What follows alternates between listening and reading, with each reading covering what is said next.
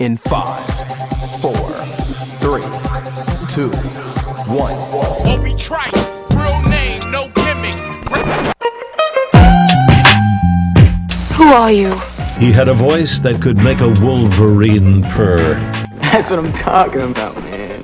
Wait a minute, I know you. Check out the name tag. You're in my world now, Grandma. I know that, dude. He's a modern-day Yoda. I'm your huckleberry.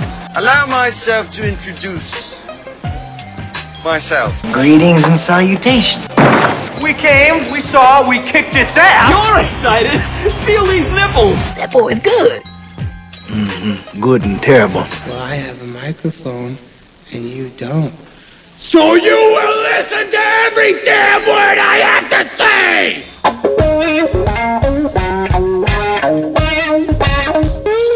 This is the Mike Rutherford Show on the Big X. Sportos, motorheads, geek bloods, wastoids, dweebies, they all adore him. They think he's a righteous dude.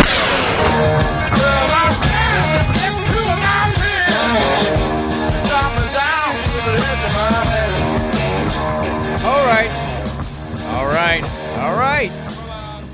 Welcome, everybody, to the Mike Rutherford Show, the first Mike Rutherford Show of 2023. I almost said 2003. 2023. It is January 3rd here on 1450 AM, 96.1 FM, streaming all over the land. It's the Big X, and we are coming to you, as always, from the University of Louisville College of Business Studios. Go to business.louisville.edu to find out what U of L College of Business can do for you.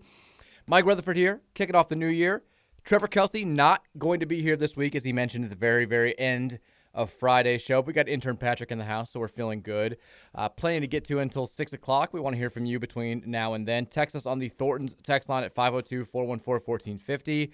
And while you're at it, download that Refreshing Rewards app. They're still giving you the best deal going with the Refreshing Rewards app, which is if you download that bad boy, you don't even have to use it if you don't want to. I don't know why you wouldn't. But if you don't, you're still going to get a breakfast sandwich and a drink from any of the 65,212 area Thornton's locations for absolutely free. Download that today. All new Refreshing Rewards members getting that free drink and that free breakfast sandwich whenever they make that happen. Plenty to get to today. It feels strange to be doing a little bit of sports radio today, given the gigantic story in the world of sports, which dominated last night. And I won't talk at length about it because if you've been listening to any sports media today, whether it's reading stuff on Twitter, watching TV, listening to other radio shows, you've probably heard every Damar Hamlin take possible. And I can't say anything that anybody else hasn't already said. So clearly last night was a surreal experience to watch that and just uncharted waters for everybody. And like everyone else, certainly Hamlin and his family and everybody who is so distraught right now are in my thoughts and prayers. We've got actual sports things to get to today that are far, far less serious. We will do all that good stuff. But first, gotta say hey to my guy Patrick. Happy New Year to you, buddy. How are the New Year's festivities? We were pretty good. We went down to Nashville. Nice. For the New Year. Me, Trey, both took our girlfriends. My parents no big deal. Stick brag. My parents went.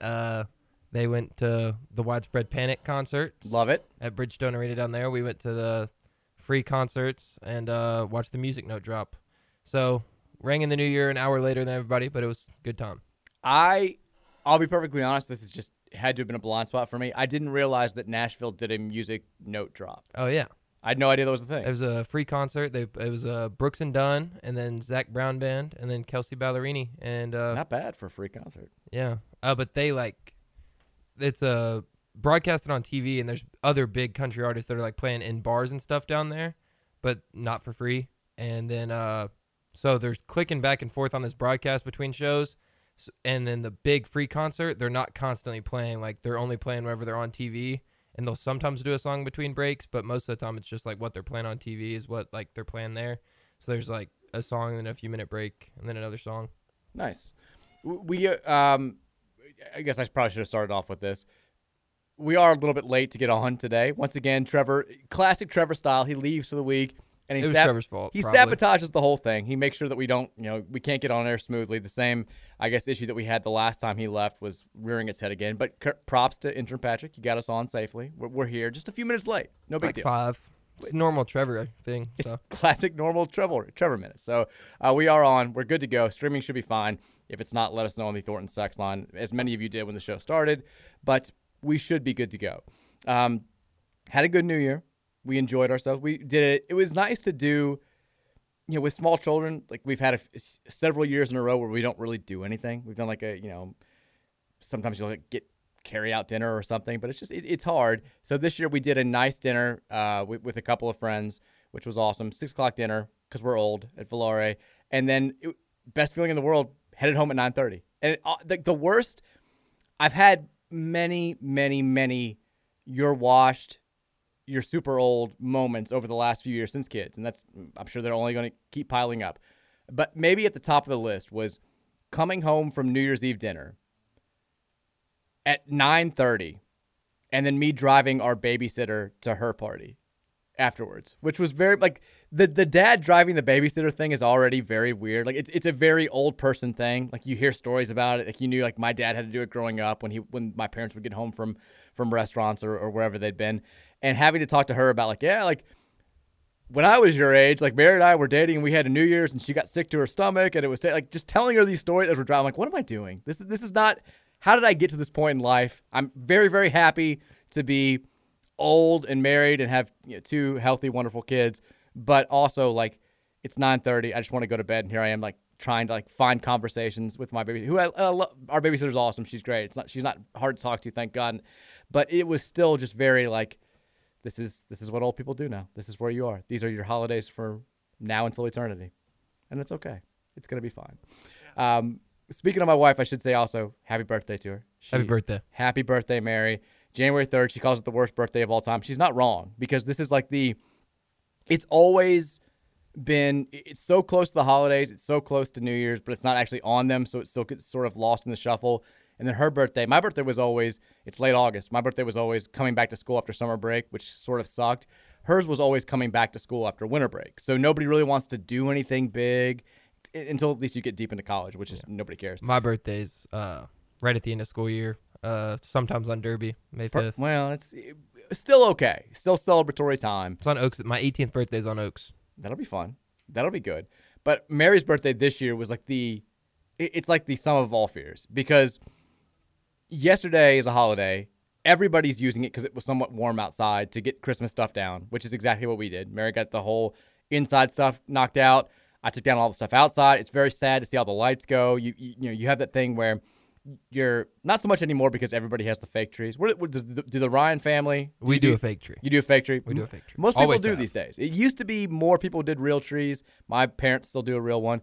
And you would drive to school. I remember driving to school on the first day back, and it was so depressing seeing all the houses with their trees on the curb.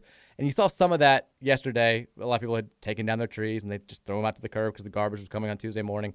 But then today you've got Virginia went back to school, and my mom had to go back to school, and work days were back to normal. And it's her birthday, and it's just this is the day that everything just gets back going. Everything that you were happy to see take a little pause, take a little reprieve. It gets back going, and I felt bad for her. But we're going to, hopefully, she'll have a good rest of the day. JCPS doesn't go back till tomorrow. Well, I'm sure that'll help her make her feel better about this. But it should. For everybody else, it will. It was a bad day. But happy birthday to Mary. She's the best. She could not be a better wife. She could not be a better person. I love her so much. She's awesome. This does, speaking of, and we'll transition because we did not do a show yesterday. Would we have done one if Louisville had beaten Kentucky? Yes. I would have come in here yesterday and been like, holidays be damned. We're talking about this game.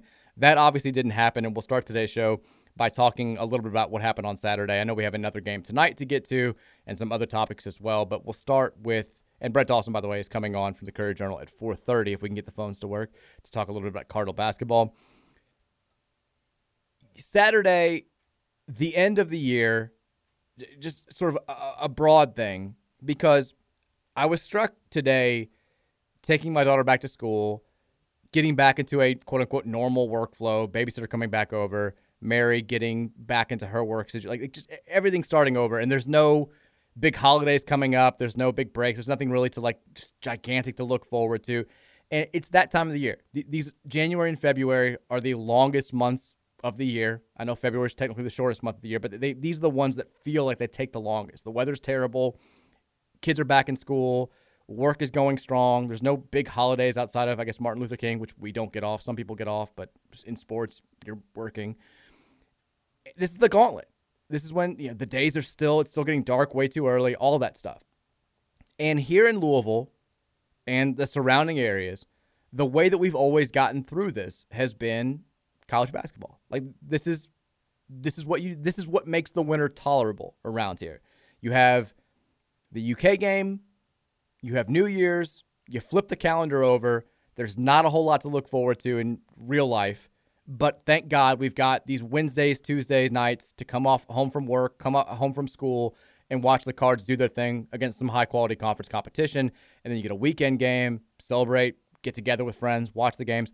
And this year, it's the first year where it's like, how the hell are we going to get through these months? Because, look, Louisville plays tonight. I got friends who didn't even know the game was happening. Louisville's playing Saturday. I've got friends that are making plans to hang out during the game.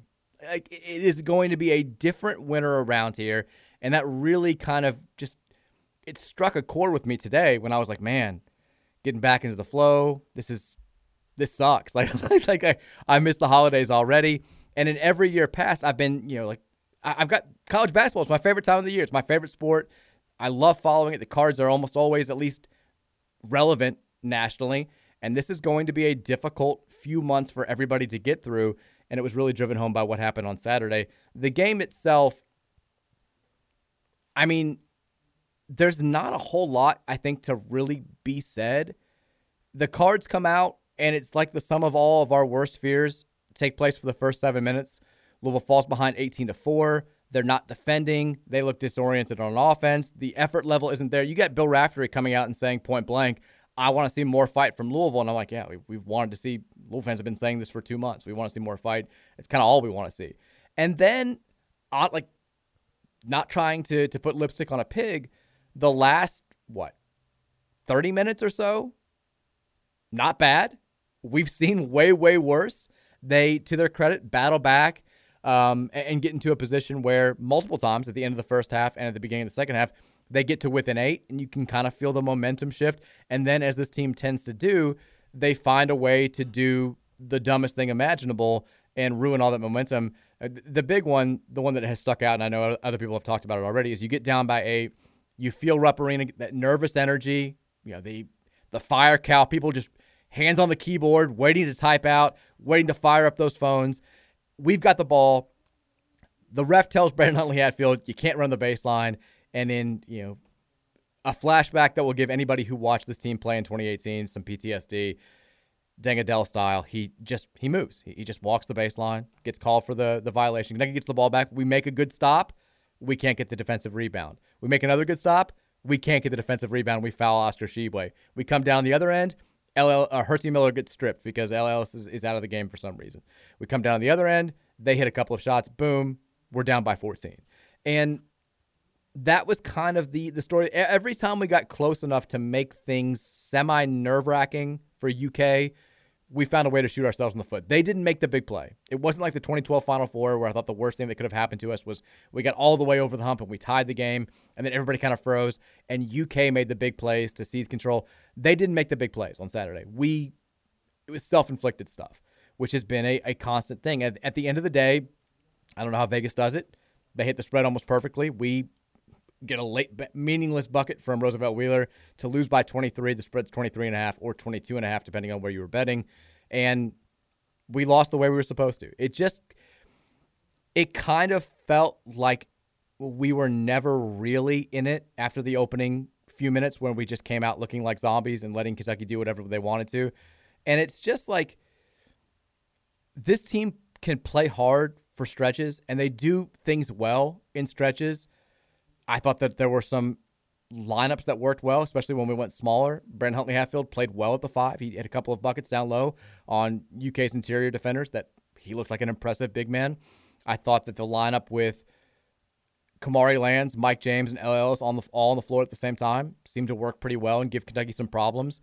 I thought Ellis himself particularly played his ass off. That guy can play for me any day of the week. I know that he gets a lot of criticism because he's the guy with the ball in his hands the most of the time. There's a reason why. You see what happens when he comes out of games. You cannot bench him. He's the only guy who can handle the ball, and it's not his fault that he doesn't have a running mate. It's not his fault that there's not another capable guard on this roster, or really another true guard on this roster who can play big-time minutes. He's he's out there on his own. He's doing everything he can. I thought he played exceptionally hard, and he was certainly not the problem on Saturday. But at the end of the day, it's a 23-point loss to Kentucky that didn't generate a whole lot of emotion from the fan base, from the team, to be quite frank. It was just an expected game. And that would be jarring in any year, but especially when Kentucky dropped out of the top 25. They beat us by 23, and they still fell out of the top 25 because they lost to Missouri earlier in the week and because they haven't been impressive at all, really, this season. And I know Kenny Payne after the game says they're still one of the best teams in the country. They don't look like it. And this is going to sound like a jilted rivalry guy. Kentucky didn't show me anything in that game that made me think anything more of them than I thought going into it. They looked like a, relative to John Calipari's teams that he's had since he got there in 2009, average UK team. They did not look national title good. They didn't really do anything that, I think would have been overly effective against a team with more of a pulse than Louisville. But against us, the worst Power 5 team in America, the worst Power 6 team in America, it was good enough for a blowout victory. And the fan base was just kind of like, yeah, it's been worse. It was kind of expected. Back-to-back covers. And, man, I don't know how we keep having this conversation for the next 9 weeks, because it's going to – we keep saying something's got to change. It's not changing. They're getting, I guess, slightly better. I think covering in back-to-back games, which you've lost by combined 35 points to good, not great teams, is progress technically, but it's not enough that's going to have anybody, throwing parades. I hate to say it is what it is, but at this point, it kind of is what it is. And I don't like being the gloom and doom, down in the dumps, super negative, you're anti-KP, like all that stuff. I'm just talking, I don't know how else to talk about this. I can't tell you that it's great. I can't tell you that it's good. I can't tell you that it's going to get better. It's bad. It's really bad. It's never been this bad in any of our lifetimes. But there's no point in continuing to say it, I guess. Everybody who watches it knows exactly what's going on. But to lose to Kentucky by 23 and have it just feel like a whatever type deal is mind-blowing. And I'm in that category. I went into Saturday not really having any of that nervous energy, not really having any of that nervous excitement that we all have had our entire lives leading into any U of L UK game. It was an expected result. And it didn't ruin my day like a normal loss to UK, whether it's by 2 points or 100 points, is going to do. It was just like, well, that's who we are. Some UK fans were annoying me on social media and sending me terrible things. That was the extent of my anger about what happened on Saturday, was the annoying UK fans just refusing to let me do anything on social media and not taking jokes well. Outside of that, outside of the actual game stuff, we lost by 23. What did you expect? Even when we had the David Padgett year, where you knew that Padgett was up against it in that game, you knew that UK had a decided advantage, even though that didn't look like at that point in time a great Kentucky team, and they beat you by 29. That sucked. It was terrible. It was embarrassing. People were pissed off. We were furious. I don't get that sense of just anger, at least when it comes to this specific game, that I did for that game in 2017-18. And that's where we are right now. Apathy is not setting in, I think, to enough of a degree that it's resulting in a bulk of the fan base checking out. I think people are still tuned into what's happening for the most part. But it's setting into a point where you're numb to stuff like this. And that should never be the case. And I'm stating the obvious here. But we can't afford to do. People are talking about you've got to wait till year 4 for Kenny Payne to reap the true benefits of a rebuilding process. We cannot wait 4 years. He has to win at least 15 games next year. It's got to get significantly better next season. And the same people who are saying we got to wait 4 years now,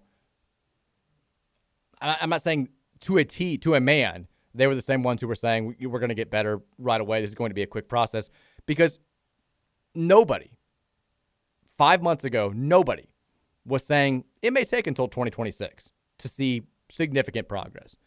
Everybody going into this year, when we had the conversation about expectations, legitimate expectations for Kenny Payne into the future, said we should be NCAA tournament good by year 2. we should make the tournament. It's Louisville. There's no longer any NCAA stuff. Even if there were a few hindrances from the NCAA stuff, we should be good enough to make the NCAA tournament, at least in his second season. A lot of people were saying we should make it in year 1. I wasn't there. Trevor was saying he wanted us to be in the mix. I was like, I think you're kind of asking a little bit too much. But everybody was saying we should be NCAA tournament good by year 2. And right now, there's no sign that we're going to be NCAA tournament good by year 2. And we've got 17 ACC games left, at least one ACC tournament game left. And everybody knows how it's going to go. Like I still think we're going to win 2 or 3. I'll say 3. But a 5-win season, my God. Nobody was saying that. Nobody was predicting that. And the more that these lopsided results pile up, the more that we just all become numb to it. And the people who are saying it's not just this year, they're right. Louisville is 5-27 over its last 32 games dating back to last year. Did you ever in your life think that we would be talking about going a full calendar year from one January to another January and only experiencing 5 wins from a U of L men's basketball program? Of course not. Again, I don't know how we keep having this conversation. Are there signs? We'll talk about the signs of improvement. We'll talk about what the team isn't doing well on the floor.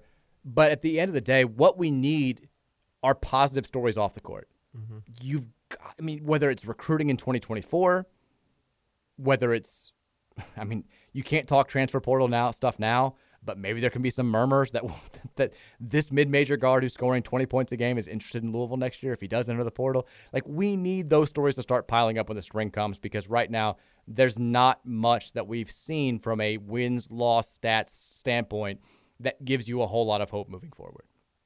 And we'll talk about, Nolan Smith talked to the media yesterday, and he said some things that raised some eyebrows once again, and we'll talk about that. But the thing that the staff has to do, it's got 4 months now, the 4 months ahead going into this summer. I don't care if it is just winning 3 games. You've got to show some sign of improvement. You cannot go 0-20 in the ACC, which I think KenPom gives Louisville a 6% chance of doing. They've got the highest odds of any team in any power conference of going winless, higher than Georgetown, which is amazing because that's a complete disaster down there in D.C. You've got to show signs of improvement. You've got to be competitive in some games against teams that we feel like we would not have been competitive against if we played in November, and you've got to win at least a few games. You give us something. Show us some signs that the system can work, that these players understand it, that the players have not checked out, that you are enough of a leader who can relate and connect with players that they're not going to check out even in the harshest of conditions. Like, that has to happen in the 2 months ahead. And then once the season ends, there's no way around it. You've got to kill it in the transfer portal. You have to completely, I don't want to say completely overhaul this roster. You can keep some guys around, but it needs to look incredibly different than it does right now. And that gives you hope. Do what Missouri did. Do what LSU did. Do what some of these other programs did that they're having success in this year. Overhaul the roster, bring in new guys, and say, it's not me, not our system, not this coaching staff. It was the personnel that we had, and I'm going to show you next season. That at least gives you a shot, if you're a Louisville fan, of feeling like you've got some hope going into next year. Because right now, it's the same old story. It's the same thing that we've been saying on the radio for the last 2 months. There's nothing to cling on to. There's nothing to hold on to. There's nothing to point to and say, this is why I have hope moving forward. Let's take a break. When we come back, a couple more thoughts to get to from Saturday's game that will be hopefully more positive, more things that I saw that I liked. Give a shout out to a specific player who's not El Ellis, and then some things that I didn't like. And then we'll take some text from you guys at 502-414-1450. It's the Mike Rutherford Show. First episode of 2023 here on 1450 and 96.1 The Big X. I've never seen a woman taken by the wind. Would you stay if she promised you heaven? Will you ever win? Will you ever win?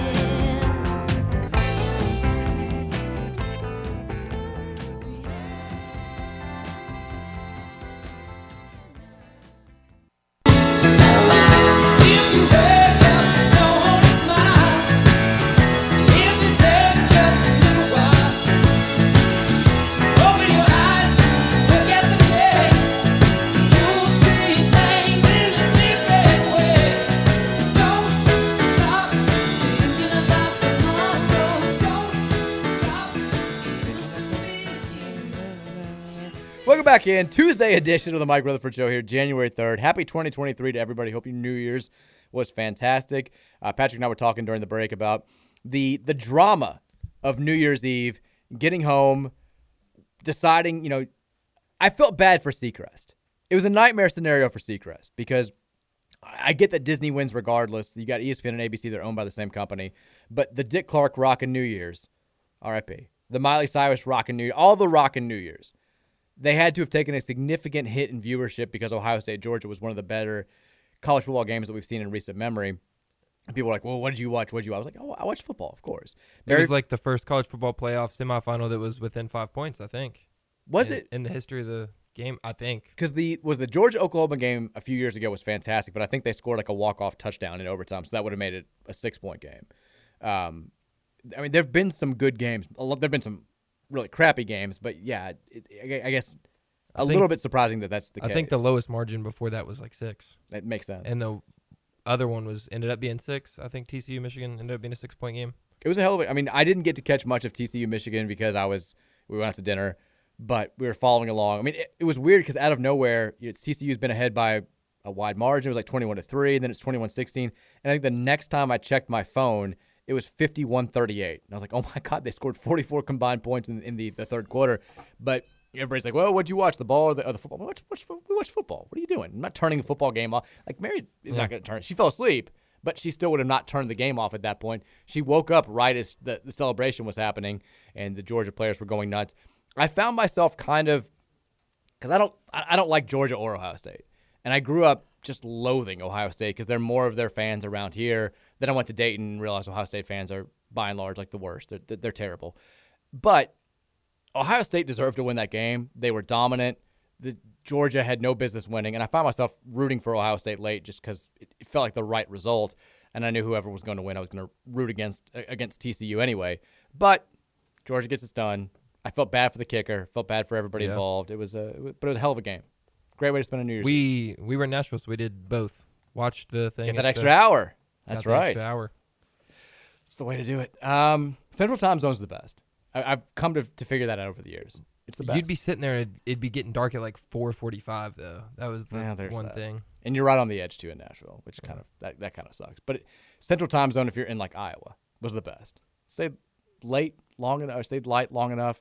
It was good. Also, like Letterman came on at 10:30. That was great. It was not bad. Sporting events don't end at 1 a.m. like they do on the East Coast every single night. It was solid. The other thing that I haven't talked about when it comes to U of L UK on Saturday and it being a frustrating experience, they tease us with Jay Wright. And when I say us, I mean both fan bases at this point because UK fans are not overly enthusiastic about John Calipari right now. Like, Jay Wright's there. You got pictures of him bro hugging Josh Hurd before the game. He's very complimentary to Louisville. A bunch of Kentucky fans were like, they're like, is Jay Wright openly rooting for Louisville?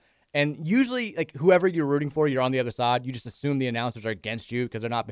And I was like, he's being very nice to Louisville right now. We were watching it at like a bar, so we could watch that and the Music City Bowl and the Alabama-Kansas State game. So I didn't get any audio for the most of the game. Did he actually say "we" when referring to Louisville one time? I didn't catch it if he did, but I would not have been surprised. I saw somebody tweet that he did. I didn't catch it. If that happened, I missed it. But he was very much like, you could tell he talked to Josh about the team because he had significant thoughts on Mike James, like his style. And I'm like, I know Jay Wright's a diligent man. There's a reason why he was so successful at Villanova.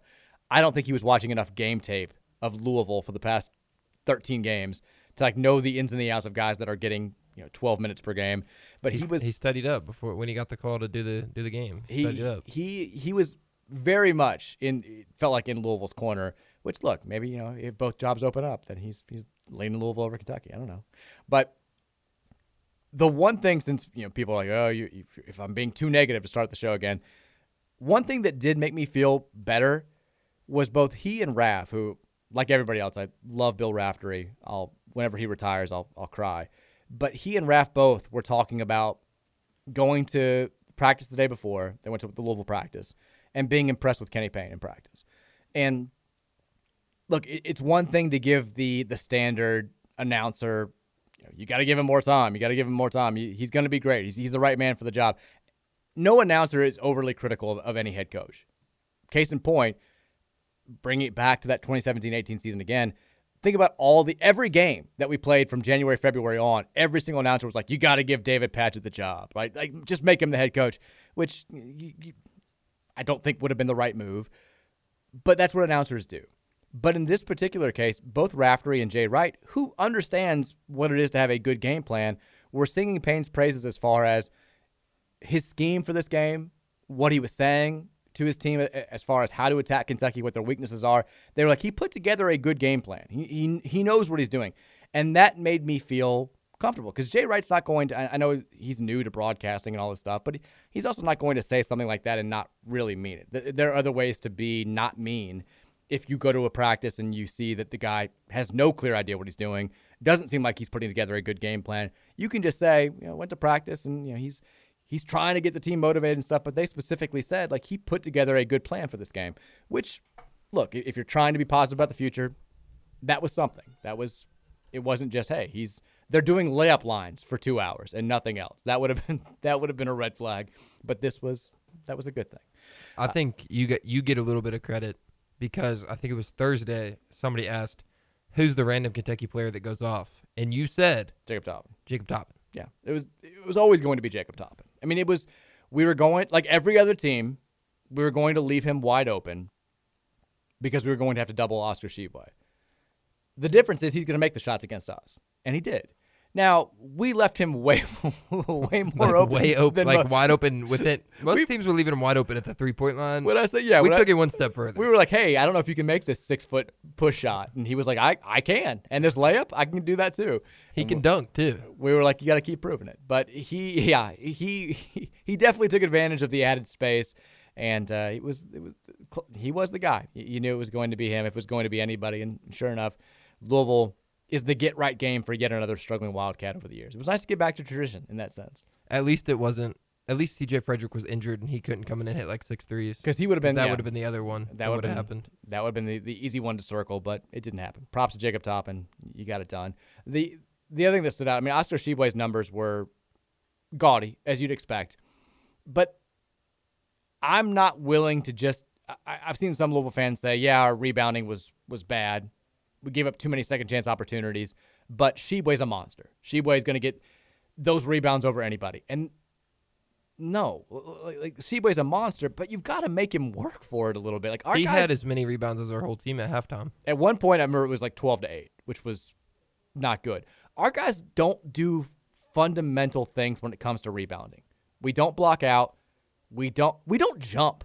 There are a couple of times where there was a shot clanging off the back iron, and we had 3 guys clogged up underneath the rim who just didn't jump for a ball, and Kentucky came out with it. And it's like, if you don't do those things, if you don't clean up the defensive rebounding and the silly unforced turnovers, not the turnovers where you just have a really good defender who picks your pocket, but the ones where you run the baseline after being told you can't run the baseline, or you just throw it away to a guy who's standing 10 feet away from you. If we don't clean up those things, then all the other improvements that are being made or that we hope are going to be made don't matter. Like, that's how you get killed. Not getting rebounds off of free throws because you're not boxing out the shooter.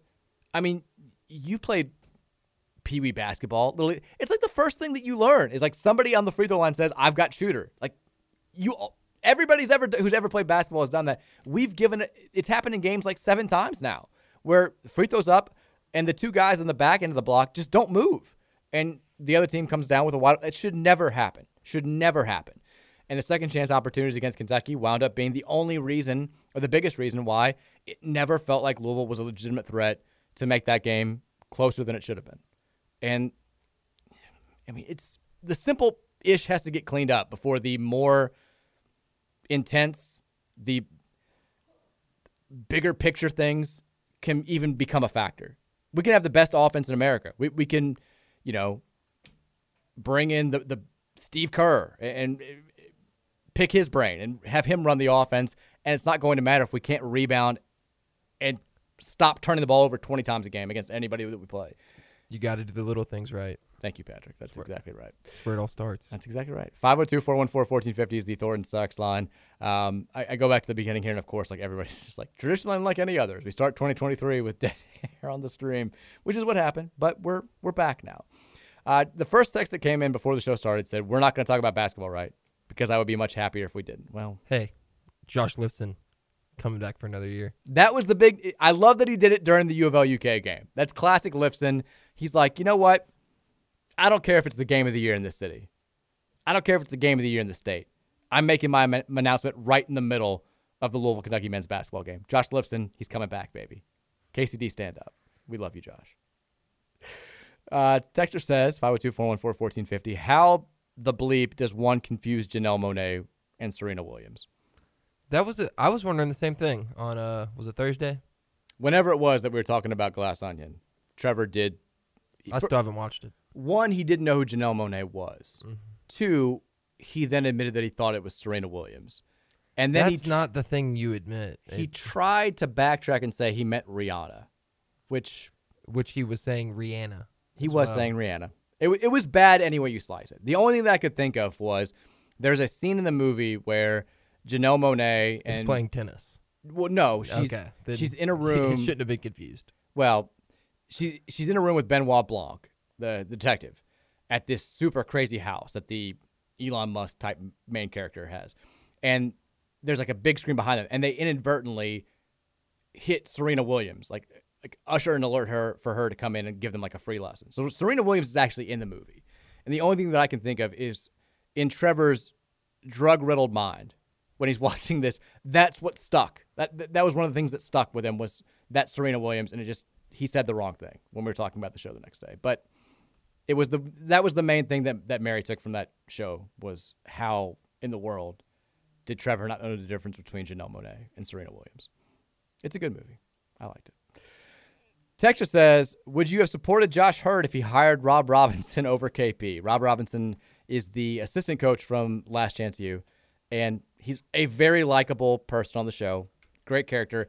I think that he just took a job at a different junior college as a head coach this past season. And no, I probably still haven't really watched Last Chance U basketball. You should. Both seasons are good. I watched a few of the football seasons. The football was good too. They're all good, but I like basketball a little bit more. The head coach at the Independence one, where Brock Doman was he there? Yes. Yeah, he got in some trouble. He did. They actually both got in trouble after the show was aired, but yeah, Jason Brown is currently unemployed. And honestly, probably deserved. But Rob Robinson's the man, though. Coach Rob, he's the man.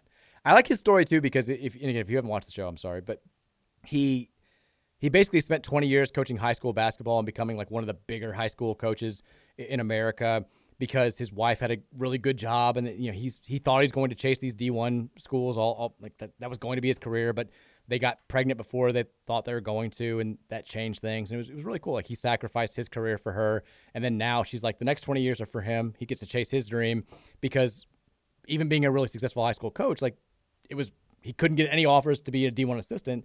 He gets this lifeline at ELAC. He winds up like he's sweeping floors. He's doing all this stuff that you never thought he was going to be doing. He's clearly a really good basketball mind.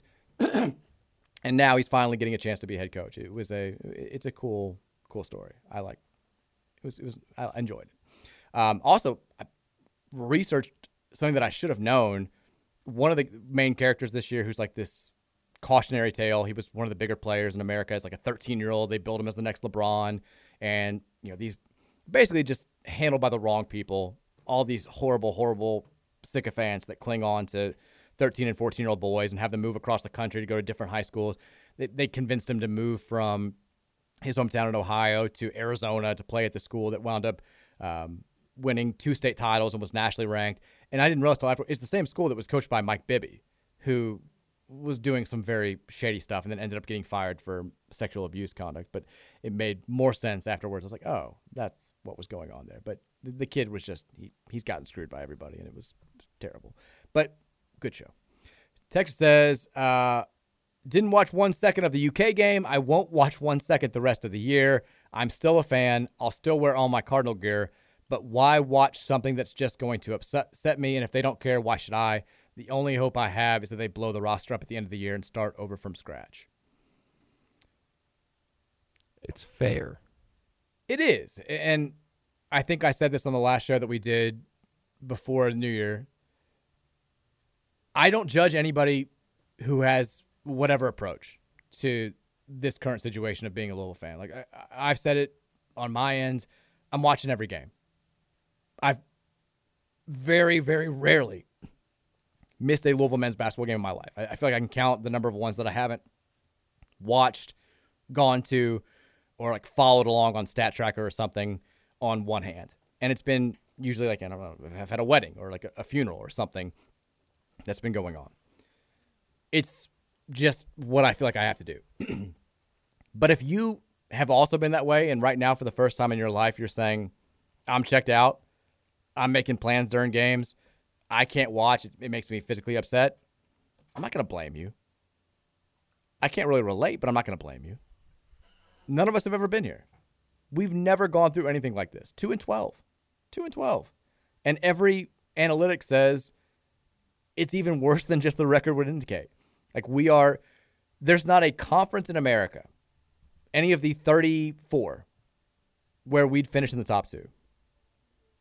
We couldn't win the Northeast Conference. We couldn't win the MEAC. We couldn't win the SWAC. We would be average in those leagues. We'd be bad in the Atlantic Sun. We lost to Bellarmine and Lipscomb, 2 of the middle-of-the-pack teams in the Atlantic Sun, it looks like. If that frustrates you to the point where you're like, I can't watch this, it's bad for my health, I'm not judging you. I'm not judging anybody right now. And if you're the total opposite and you're saying, I'm seeing improvement, I think Kenny Payne's the man, I'm fine with this, I think we're going to be great next year, I've still got faith, I'm fine with that too.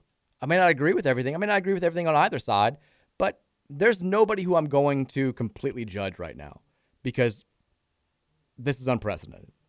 It's weird for everybody. And everybody at the end of the day wants the same thing. We want this to get back to being fun. And right now, it's the opposite of fun.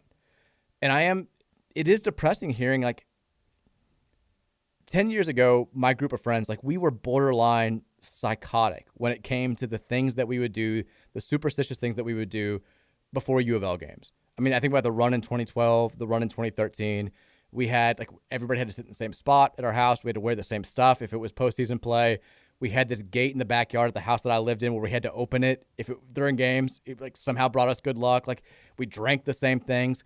And now, like, that same group of friends, I got friends who are like, I forgot about the UK game and I'd scheduled something at 1 o'clock and I missed the second half and I didn't care. Like, it's insane how much it's changed in 10 years. And hopefully if it can change this much in the negative fashion, if it can be this extreme of a dip, it can be as extreme the other way if things get corrected, whether it's with Kenny Payne or with somebody else. Because the love is still there. It's still in our DNA. It's still in our blood. It's just a matter of getting back to regaining the old feelings, regaining the fun factor, winning. If that happens again, I'm not saying the Yum Center is going to be 24,000 strong every single game right away, but it'll start to feel the way that it did 10 years ago. And until then, it's kind of sad.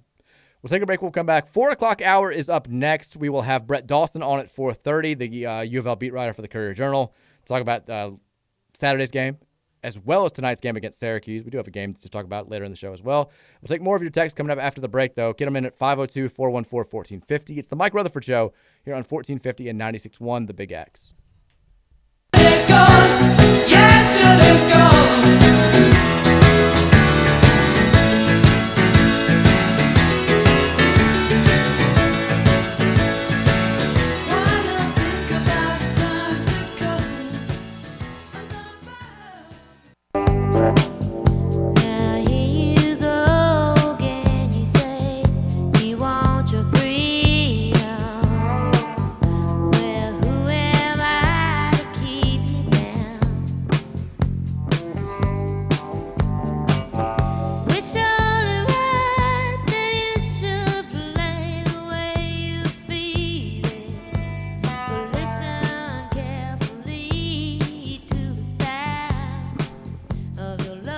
Trevor big on Fleetwood Mac apparently in the new year. getting in on the band at the right time. That's what TK's doing. Welcome back in. Hour number 2 here of the Tuesday edition of the Mike Rutherford Show. Happy 2023 to you. Hopefully a year that brings us more success, at least in the 2 biggest U of L sports and all the other U of L sports as well. 502-414-1450 is the Thornton Sex Line. We'll take more of your thoughts in just a second, but did want to mention, because we haven't done it yet on the show, Donovan Mitchell last night. Bad night to have a career game. Obviously, he started his press conference afterwards with his own thoughts about what had happened in the Monday night game and DeMar Hamlin and all of that. But 71 points last night.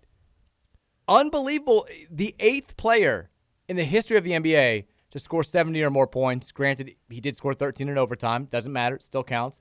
And the first time that anybody has scored 70 points in an NBA game since the famous Kobe Bryant 81-point game all the way back in 2006. Scored or assisted on 99, which is the second most ever behind just Wilt's when he scored and assisted on 104. Unbelievable. I mean, everything about the performance was unbelievable. I started seeing it. Unfortunately, it was happening all at the same time as the Hamlin stuff was transpiring. And you weren't paying that much attention to it, but it did catch your eye from the people that were at the game. I mean, every point was necessary, as was mentioned. That they won. They beat the Bulls in overtime by 11, but it was a very back-and-forth game for the first 4 quarters, and that's what his coach, J.B. Bickerstaff, said afterwards. He said, "We were treated tonight to one of the greatest performances in the history of the game. Every single play that he made was a play that was necessary. It wasn't like he was out there in a 40-point win or a 40-point loss just getting buckets because nobody was really caring at that point. It was a competitive game where he had to score all those points in order for Cleveland to win."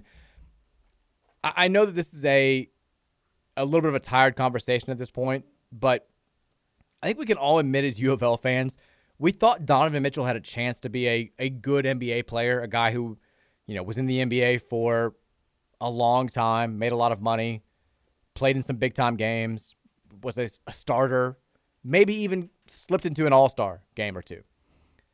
Anybody who thought he was going to be this level of a superstar, man, more power to you. I didn't see that coming. I thought he could be good.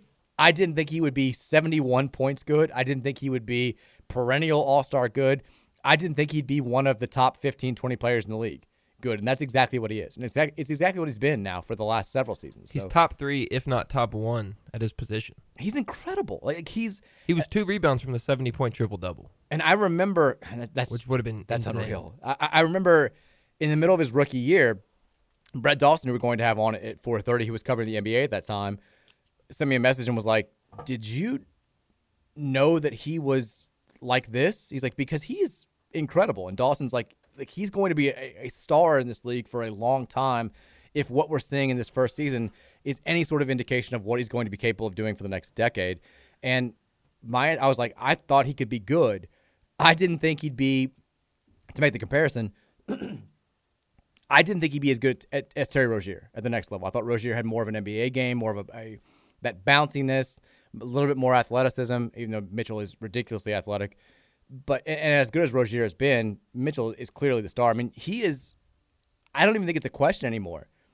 He's the best NBA player to ever come out of Louisville. I know Wes Unseld had the big the Rookie of the Year, MVP of the season. But in terms of longevity, in terms of overall stats, he is, and I think he will be remembered as, the most productive and best overall NBA player that this program has produced to date. And that's a testament to his work ethic, everything that he's done. I mean, this is a guy who came in here as not the most highly touted recruit in America. A lot of that being he was hurt on the AAU circuit before his senior season. But people around the program, they all kind of said, like, watch out. Like, he's the next one. This kid's got a chance to be really great. And as good as he was at Louisville, he wasn't like first-team All-American good. He had he was a little bit of a role player his freshman season. Then his sophomore year, he started off slow. I remember Rick Pitino kind of was very hard on him the way that he played the first 2 months of that year. Had the breakout game against Indiana on New Year's Eve, and then was terrific in conference play. And I think wound up being first-team All-ACC, but still was not in the National Player of the Year conversation. It didn't have a deep run in the NCAA tournament. Would always have been remembered as a really good U of L player, but I don't think anybody saw this coming, and he's tremendous. And it was a career night for him, and more power to him because he's also one of the nicer guys to ever come through this program. So congrats to Donovan. Kevin Love made multiple Instagram posts about it, which I thought was funny. There's Kevin Love did? There's one of them in the locker room, and there's one of him just hugging Donovan Mitchell. And it's just captioned 71. 71. Franchise record. Broke the, more points than LeBron ever scored in a game. Broke Kyrie Irving's franchise record. And, 7 players have scored 70 or more points. That's it. 7. And Donovan Mitchell's one of them. Wilt Chamberlain did it 6 times. Kobe Bryant had the 81-point game, as mentioned. David Thompson did it. Elgin Baylor did it. David Robinson did it. Devin Booker did it in the bubble a few years ago. Yeah, I don't think it was in the bubble. That wasn't the bubble game against Donovan? I think you're right. No, it was Suns Celtics when Booker scored 70. Gosh. And that's it. Those 7 guys. And Donovan Mitchell's one of them. Unreal. 502-414-1450. As mentioned, Brett Dawson will join us at 4:30. We'll take some texts before then. Texter says, Louisville fans have been served you try to pull the conversation in a somewhat positive direction, and then you get this text. Louisville fans have been served a gigantic crap sandwich, and we have no choice but to eat it. You have no choice. Paints quite the picture. We really don't. If you're supporting Louisville men's basketball, this is where you are right now. This is your team. Yeah, Devin Booker, his game was in 2017. Okay, against the Celtics. But they lost that game as well. I remember that too. Oh. Text says maybe KP pulls a Satterfield and does Louisville a huge favor by resigning out of nowhere. Then Josh Hurt can go get Jay Wright or Mick Cronin. Maybe. I don't think it's going to happen. But maybe. But maybe. Sure. Maybe. Texture says the voices saying that we need to wait years are incompetent. College basketball is the easiest sport to rebuild. You completely flip the roster each year. This level of failure is laughable. I tend to agree. I think that Trevor's made this point a bunch, and I think he maybe sees it as a little bit easier than I do. But if you do have the right coach and you get the right mix of players in, it doesn't have to be a slow rebuild in college basketball. And I think that was the most exciting thing about getting Kenny Payne, was that you felt like even with this program, we thought last year was the lowest of the lows. We thought winning 13 games, having that type of dysfunction, losing your head coach in the middle of the season, we thought that was as bad as it could ever get. And Kenny Payne coming in gave us the best possible chance to not just get things turned around, but turn around as quickly as possible, because he was going to get guys. He was going to get the type of players, whether it was NCAA cloud still there, whether there were sanctions or not, he was going to get the type of players that other coaches couldn't get, that Mick Cronin couldn't get you, that Scott Drew couldn't get you. That Louisville has never gotten. That Louisville's never gotten. And maybe he still will. Maybe that's going to happen with the 2024 class. We're not seeing signs of that, and it hasn't happened yet. It certainly didn't happen with 2023, and we're not seeing that many positive signs that it's going to happen with 2024. And now the pivot has become, you've got to wait. The culture's got to get instilled. The players will come later, and it's going to take some time. It's going to take years. And that wasn't the selling point with Kenny Payne. And I think if you brought in, let's say in the scenario that the previous texture brought up happens. Again, I don't think it's going to. I'll be shocked if Kenny Payne's not your coach next year. But let's say he did resign at the end of the year. This isn't for me. I made a ton of money being an assistant, didn't have to have myself talked about all the time. It was perfect. I'm going back to that. If you hired a new coach in March, where they have enough time to get in some players from the transfer portal, revamp the roster, maybe get in with some 2024 recruits, the expectation would be to be way better right away, regardless of who the coach is. And let's be real. If the head coach right now, the one who'd been hired in March, who'd been hired 8 months ago, had been somebody with a proven track record of success, and they were 2-12, if Mick Cronin was 2-12 right now, nobody's saying you got to give Mick time. Nobody's saying this is okay. Nobody's saying it takes a while to build. People would be furious. People would be going nuts. People would be saying we hired the wrong guy. Kenny Payne was the guy who would have us with talent right now, who could have loaded this roster up immediately. Nobody would be satisfied with this. We're all still just hoping that this guy is going to be a tremendous head coach. Hoping. not knowing, because he's never done this before. We're hoping that this is the learning curve. We need to see signs of something pretty soon. That's all I can say. I don't know how many times I can say it's got to get better, but it's got to get better. It's got to get better. Texas, the online discourse surrounding basketball right now is the most toxic I have ever seen it regarding any local sport. Everyone is just fighting about KP. Yeah. Yeah. I mean, I don't really understand it, to be quite frank. I get the extreme emotions. I don't get everybody just assuming that they're 100% right and everyone else is 100% wrong. Are there a lot of red flags right now? Of course. Am I 100% sure that Kenny Payne is in over his head, to use the phrase that gets tossed around a lot, and that it's never going to be elite Louisville basketball again with him at the helm? No. I have no idea. This whole thing has been a guess. Every coaching hire is a guess to an extent. When you hire somebody with zero head coaching experience, it's a massive guess. And we're still not sure exactly how it's going to play out. But the fact that people are at each other's throat over this, when all of us at the end of the day want the same thing, which is to see Louisville basketball getting back to where we expect the program to be.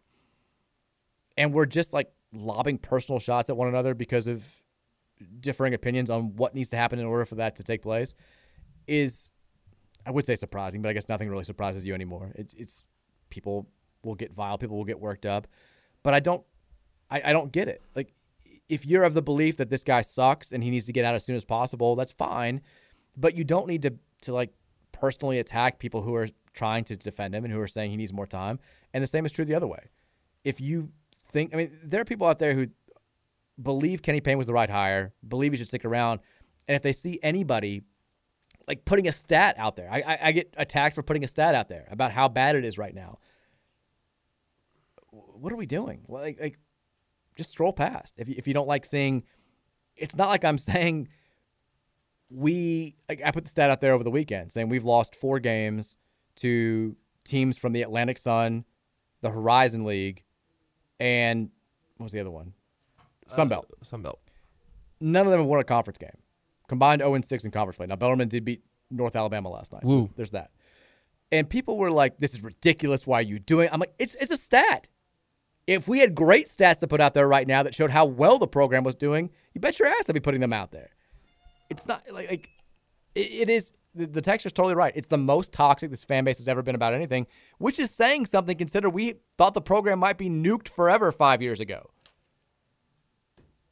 The Rick Pitino debate about whether or not to fire him or whether or not I should say debates, it should be plural, after the Cypher thing, after the strippers thing, after the FBI thing, any of those debates somehow were less toxic than right now, which just goes to show how much winning matters when it comes to sports of any nature. And it's such a pointless argument because you're arguing against blind hope. The people that are just trust KP, that's blind hope. Yeah. And you can't argue against that. So the argument is never going to go anywhere. Nobody's ever going to be like, well, maybe you're right. Maybe we do need to give him more time. None of those have ever ended like that. No, and that's the problem with the argument right now is that it hasn't changed. The evidence on either side has not changed. It's not like the Scott Satterfield argument going into last season where I think this time a year ago, I put the poll out there saying, like, you know, what's your overall satisfaction level with the job Satterfield's done? And it was overwhelmingly people saying they were dissatisfied. And then things changed because he started killing it on the recruiting trail, or his program started killing it on the recruiting trail. And that became a talking point for the keep Sat, support Sat side, right? So you had evidence piling up. You had a debate, a back and forth discussion. Right now, the argument with a 2-12 team that is historically bad is the exact same as it was over the summer. One side is just saying trust KP. He's a player's coach. He's gotten players everywhere he's gone. He's been at winning programs. And the other side is saying, look, we've never seen basketball this bad. We didn't get players in the transfer portal. We aren't getting recruits. The players aren't connecting. The product on the court isn't getting any better. Like, this is it's the same exact argument. And the pro KP side has no new pieces of evidence to point to. If he starts getting it going on the recruiting trail, if we start landing some 5-star kids from 2024 or even 2025 at this point, or if he starts killing it in the portal in the spring, then the conversation changes. But for now, it's the same tired back and forth where it's just, hey, these are the red flags that I'm seeing. They're making me pretty nervous. And the other side is saying, shut up, trust this guy, give him some time. And that's it. There's nothing else to be said. So it is annoying to see. I guess that's the right word. Texas says, I think KP has stayed on message that it would be a long process. I think his supporters and those that trumpeted the need to hire him thought he would bring talent right away. I think that's the disconnect. At least that's my 2 cents. I totally agree with that. I think that Kenny Payne said from day one, like, going to take some time. And the problem was some of the people, I don't want to label everybody, paint everybody with the same brush. Some of the people who were saying, this is the only choice, hire this man right now. Part of the reason that they were advocating so highly for him is they were saying he'll get us back right away. Players right away, nationally relevant right away. We ain't missing the tournament again. Sold out Yum Centers, 5-star guys, DJ Wagner, AJ Johnson, any acronym player you can think of. They're all coming here to play for us. And it didn't happen. Kenny Payne wasn't the one making those proclamations. Kenny Payne at his introductory press conference didn't do what Rick Pitino did at UK and U of L, which was basically say, I'm going to get this thing turned around quickly. Didn't say that. Didn't call a shot. Told us it was going to be a slow process. I don't think when he had that in mind, he was thinking 2-12 and 267 on KenPom, 330, whatever we are in the net. I don't think that was what he was trying to preach to the fan base, but he did say, bear with me, we're going to need to build this up. And he has continued to say that. Now, the people who are trying to rewrite history a little bit and saying,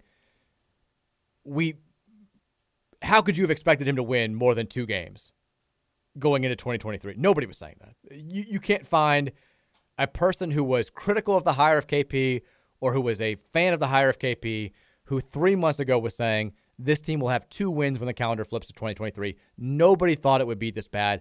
And that's kind of my problem with the people who are like, you guys wanted this man to be God, and now you thought Final Fours were coming right away, and now you're upset that they aren't. No, nobody thought he was going to be God. Nobody thought nobody thought we could go to a Final Four in year 1. At least any rational fan didn't think that.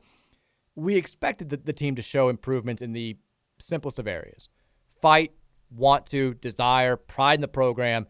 And yes, we expected to win more than 2 games with a non-conference schedule that was challenging at times, but also had the requisite bye games in there.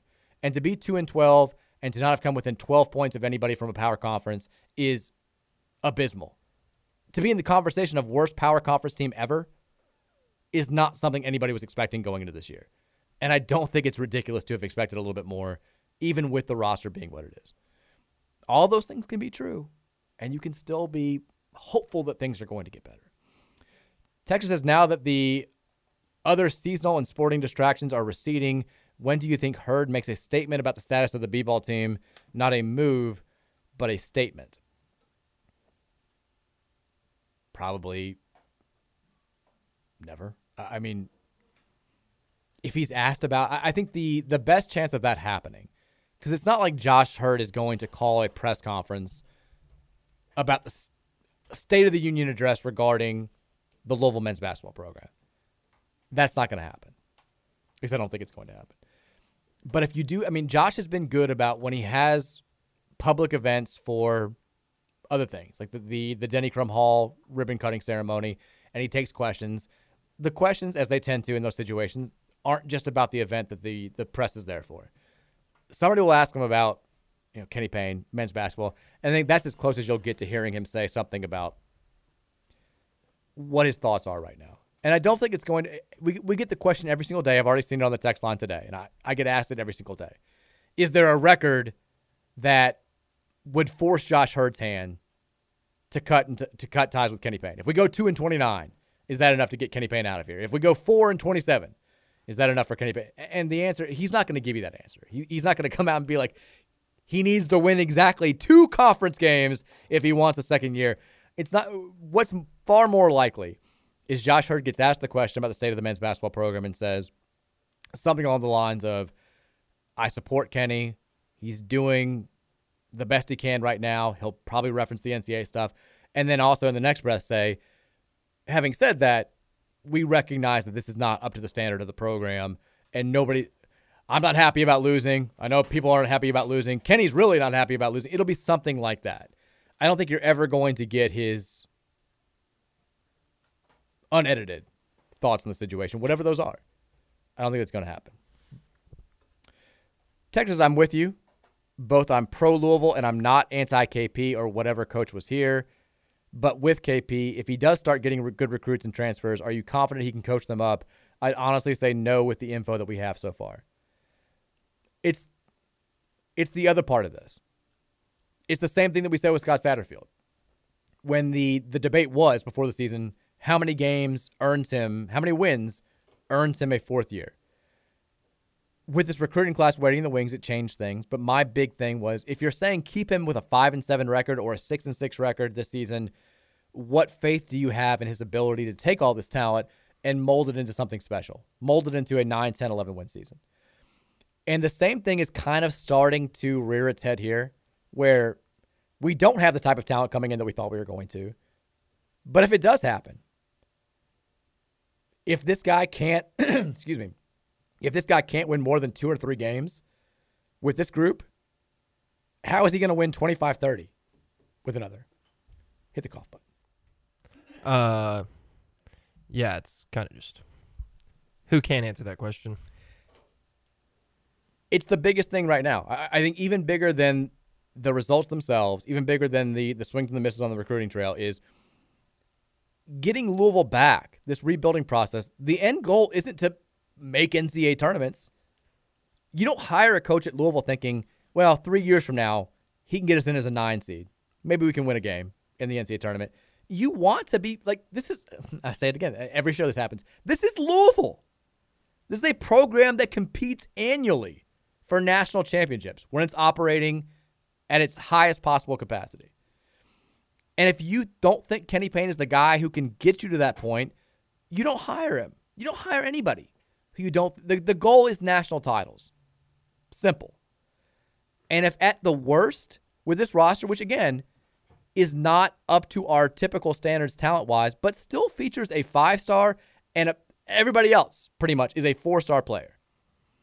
If you can't take that and turn it into more than 4, 5, 6 wins, how in the world are you going to take a roster that's loaded with NBA talent, 5 and 4-star players, and turn it into 30-plus wins and a national title? And that, to me, is the biggest concern with what we're seeing right now. I fully expect things to get better. They can't get worse. We've said that before.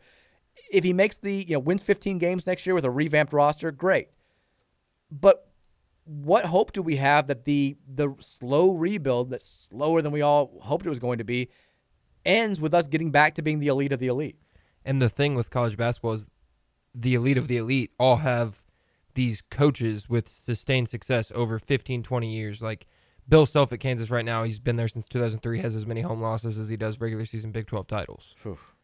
There's no evidence, or Denny Crum and Rick Pitino both at Louisville before. Like, there's nothing that he's shown so far that shows me this guy can be at Louisville for 15, 20 years, have us competing year in and year out like the elite of the elite programs do. I think that's the big concern right now. And I know they showed that stat on Saturday. It was like all these great head coaches, their first season, what their record was. At Hofstra. They were at like low major programs. That's the standard progression. You take that job. I like how Jay Wright was on there, though. Yeah, they threw Jay Wright there at the bottom. I mean, that's how it works. Like, you go to a struggling low major. That's how you get head coaching jobs, because they can't get anybody else. They take a gamble with an unproven lifetime assistant.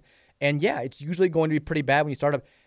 It's not like Louisville should never be I don't think on a there list was with a single Oral Roberts or Omaha University. I don't think there was a Stony Brook. single power conference team on there. They weren't, because none of those coaches just started at their power conference job. It was an apples to orange argument, and I get what they were trying to say, but it has no validity when it has no frame. There's no point in bringing it up when you're talking about it. It's a totally different circumstance.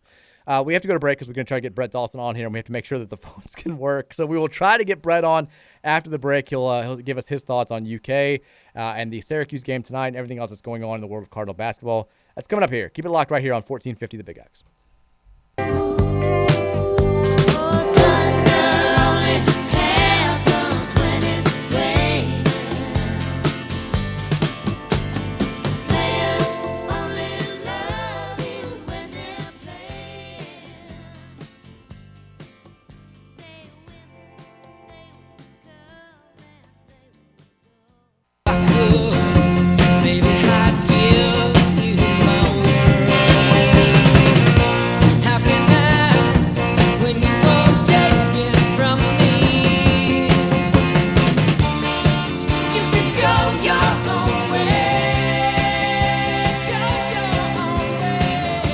Welcome back in. Mike Rutherford Show here on 1450 and 96.1 The Big X. I think the phones are working. We tried to figure it out during the break. It's always a mystery. It's always a mystery. We'll see if we can get Brett Dawson on. Should we put him on right now? Let's do it. But he is Brett Dawson. He's the U of L beat writer for the Courier-Journal. We've had him on before. We're going to hopefully have him on again now. He should be good to go. Okay, Brett, how are you? I'm good. I think I'm here. There we go. Look at us. Masters of technology here at the Big X Studios. It's who we are. It's what we do. Follow Brett on Twitter, as always, at @BDawsonWrites. Brett, how was the new year for you, bud? It's great. Uneventful, which is sort of my standard procedure. I was watching a lot of football and had my iPad out to watch a lot of NBA as well. That's well done. Before we get into the U of L stuff, because we try to avoid it as much as possible, in another lifetime, you covered UK, but you also covered a variety of NBA teams. Last night, we were talking about this right before you came on. Donovan Mitchell, historic performance, 71 points. And I remember you sent me a message like midway through his rookie season, and you were like, was he that good at U of L? Were there any signs of this? Yeah. And I kind of had to be like, no, he was very, very good. We thought he could be an NBA player, but I certainly did not see superstardom coming. Incredible performance last night. I don't know if you were able to catch any of it. I know we're blacked out for Cavs games here, but it was unreal. I did not get to watch any of it. I have ranted a little bit on Twitter about that this morning, because I'm a YouTube TV person. I hope I'm not interfering with any of your sponsors here, but that's my service of choice. But I also have League Pass because I love the NBA. I watch a ton of NBA games. I watch a game almost every night if I'm not covering a game or if there's not an ACC game that I really need to see. But we have 3 teams blacked out on League Pass, and the Cavs are one of them, and it's pretty ridiculous. I don't like blackouts in general, but, if you give us the Pacers, okay, I'm all right, that's fine. But the fact that we have both the Cavs and the Grizzlies, too, it's too much. Very absurd. As far as U of L is concerned, Cards go to Lexington over the weekend. They take a 23-point loss, which didn't really feel all that unexpected. It kind of felt like what most people thought that game was going to go. I'll ask this because people are constantly harping on myself to be more positive, try to find the positive. So I'll ask you, are things getting better? What can you point to and say that this is improved as far as the way this team looked in early to mid-November and the way this team looks as the calendar flips to 2023 here? Yeah, it's a tough question because, coaches are going to say that they've improved, and I feel like it's been, John Calipari has this thing now where he just calls on whoever he wants, and so you can't automatically ask him a question because he's like a teacher pointing out people. So he said in his, at the beginning of his press conference, that they've gotten better and, that they are better at things than they were in the beginning of the year. And I wanted to just say, can you tell me something out of scouting them that you see that they're better at? I didn't get the chance to ask him. And I feel like we're getting a lot of intangible sort of answers to that question. Well, we're better.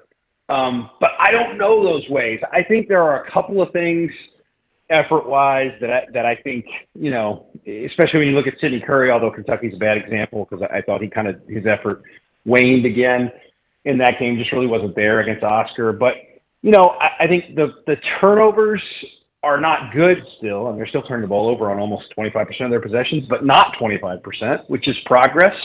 Turnovers are killing them quite as much, although Kentucky really capitalized on not an overwhelming number of them.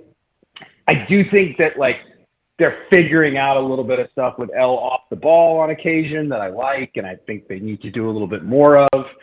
But to me, Mike, I think they do a lot of the same things that are kind of baffling. I still don't understand why in the year now, 2023, they essentially start 3 centers in modern basketball. I don't like it. I haven't liked it at all. So I struggle. For me, I do want to kind of present a balanced picture of it. And I think NC State is probably the most encouraging thing you've seen. And I will say this, I do think that's 2 straight games where at least the first run the other team makes isn't just totally crumpling them. And it's something. That's not nothing. It's not much because you can't hang your hat on. We don't give up immediately. They were giving up immediately earlier in the year, so it's something, right? Yeah, it's never good when you're answering that question halfway through the season, and the 2 main responses are they're trying more some of the time, and they're not giving up when they get smacked in the face completely. I mean, that's I know. But it is what it is. Like, we're not talking about a team that's like 7-7 and historically bad based on them being very good. Like, this is historically bad for any power conference team, and some of the numbers are just they continue to blow you away. Being down in the 360s in assist rate, in turnover rate, when there are only 363 teams in Division I is just mind blowing. I guess looking at the 2 months ahead, which are going to be, even if they win a few games, it's going to be a slog for the players, the coach, and the fan base alike. What is there a move that can be made that can make this more enjoyable? Do they need to go with a smaller lineup? It seemed like they played a little bit better with Huntley Hatfield at the 5. What can happen in the next 2 months that can give the fans hope moving forward? Yeah, I mean, to me, I'm gonna just go down on this ship because it's really, like, I keep talking about playing Kamari Lands more, and he really doesn't play that well when he gets in the game. But he looks like the kind of guy you want to have on your team in 2023, right? He's 6'8". They want him to be a little bit more of a ball mover and not so much a guy who kind of uses the dribble and has the ball in his hands a lot. And I get that, but I'd like to see them use him with the ball in his hands a little more, make him the guy as opposed to maybe Hercy Miller or Fabio Basili trying Kamari Lands as the guy who's got the ball sometimes when you want Ellis to play off the ball and just cook a little bit.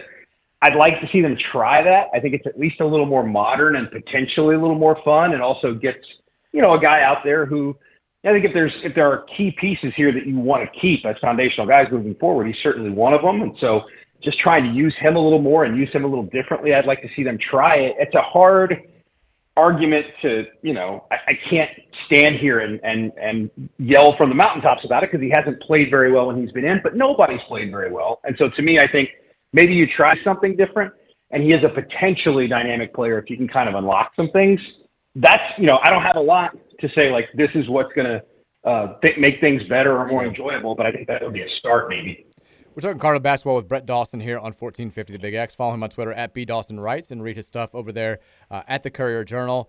Brett, I know you wrote about this today. Nolan Smith had his press conference yesterday. He was asked about, on-court struggles are one thing, but the recruiting struggles, they're starting to cause more murmurs amongst the fan base. Do you think this slow start has anything to do with not getting the caliber of players that I think most Louisville fans thought Kenny Payne was going to be able to get? And he says, Nolan Smith said no. He said he doesn't think it has any effect. This is still Louisville basketball. This is still the Yum Center. We still have all these advantages. Do you think that's true? Do you think that this poor start is not part of the reason why they're not getting the types of names that the fan base expected them to get in the 2023 or 2024 class up to this point? I mean, with respect to Nolan, no, I don't believe that. I mean, I do think that this has to hurt some because, look, you said it, the numbers are pretty dramatic. If you're a Ken Pom guy, they're the lowest ranked power conference team at Ken Pom. That's crazy to think about. Louisville being the worst Ken Pom team in the power conferences. I mean, think about who else is in the power conferences. Oregon State in any given year, or, Cal this year. Think about how bad Cal is and think about Louisville being lower than them at Ken Pom. So yeah, I do think the fact that and it's not just numbers, because no high school kid is looking at Ken Pom numbers, but the program has been the butt of some jokes, and it just looks so bad. The product on the court hasn't been good. And again, all due respect to Nolan, he said, if you watch us, you can tell what we're trying to do, that we're trying to play fast. These guys can see what we're trying to accomplish. I don't necessarily know that that's true. Their tempo numbers aren't great, and I don't see a team that's really aggressively pushing consistently. You see that in stretches, but you don't see it all the time. And I think there have been some guys with immediate eligibility, and I know Louisville fans have been upset that some of those guys didn't look to come here, either transfers at the beginning of the year or reclass in the middle of the season. And I think for guys like that, when it's this bad, I don't think you want to be the guy who goes in there and people think this is going to be the guy who solves it, because no one player solves this. I do think, what they have to do is, and I think it's too late for this high school class to be meaningfully transformative for them. And so they have to dominate in the portal. They got to be great in the portal, and we'll see how it affects those guys if they can have a better offseason in the portal than they did in their first one, because I think that's going to be the critical thing. In this day and age, you should be able to build on the fly that way. And I think they just have to do it in year 2. You obviously got to know Kenny Payne during your time covering Kentucky, and he did have a reputation for being part of the reason why John Calipari was able to kill it so much on the recruiting trail. You now, like you mentioned, 2023, the class is basically done. There are no 5 stars to be had there. I think the bigger concern for Louisville fans is with 2024, all these 5 stars who have visited, it doesn't sound like Louisville's really leading for any of them, and some of them have already committed elsewhere. Are you, as somebody who knew what Payne was doing at UK and who got to know him a little bit, are you surprised that there hasn't been more of an instant impact on the recruiting trail so far at U of L? I am, and I tell you why I'm surprised. Not just because I think Kenny is a great relationship builder, and he has a great reputation as a recruiter, because, look, Kentucky under Calipari, they're going to get players. They continue to get players. Now, until this year, you couldn't say they've had classes like they had with Kenny, but lo and behold, now they do. The class next year, coming in next year, is very much like those classes. And so I don't think it was just Kenny Payne was the only reason for this. I do think he's a really good relationship builder, and I think he's an excellent recruiter. But what surprises me, honestly, Mike, and you've watched a lot of college basketball, they don't feel to me like they've gotten just the normal bump that a cool historical program gets when a new coach comes in. And that's been odd to me. They don't seem to be a team that the guys talk about a lot, or that you hear a lot about in terms of, like, you don't see their logo on a lot of edits and that kind of stuff. That seems to happen almost everywhere. Tommy Lloyd had that at Arizona. So I'm just surprised that you haven't seen a little bit more of that, just from a normal kind of, raised profile that you get when you hire a new coach, let alone a coach who's got a bit of a name, even if he hadn't been a head coach before, and a guy who was coming out of the NBA and has a reputation for recruitment and development. I'm really surprised. Not that they haven't, I didn't think they were going to get DJ Wagner, frankly. I didn't think that was going to happen. But the fact that they haven't gotten, one of those guys in 2024 who makes guys turn and say, oh, that's interesting that he's going there. I can look at Louisville a little differently. I'm surprised that hasn't happened.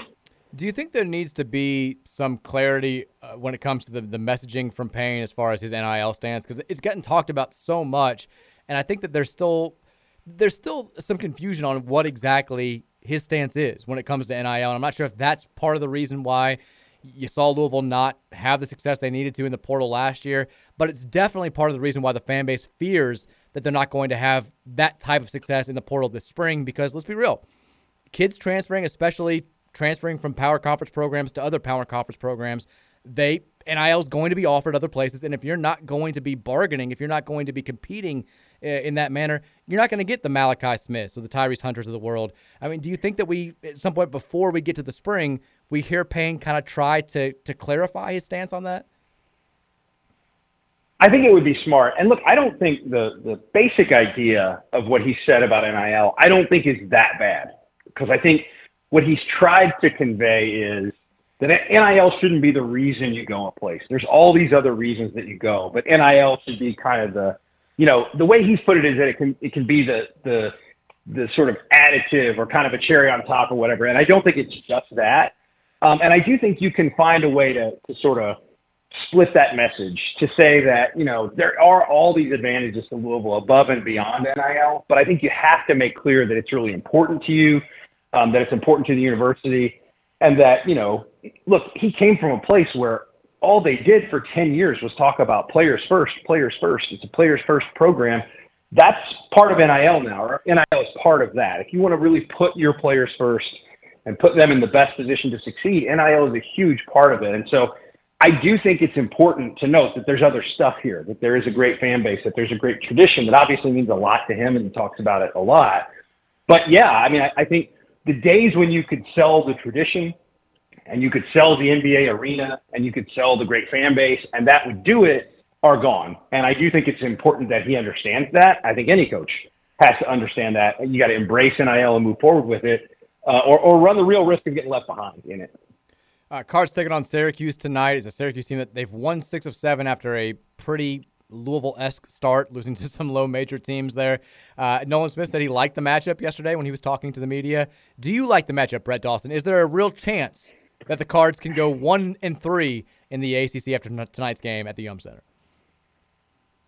Well, I think there's a chance, because anytime you play Syracuse, if you just make shots, it changes a lot. Nolan talked yesterday about how they've tweaked their zone just a little bit. They'll kind of man up a little when you get the ball into the middle of the court.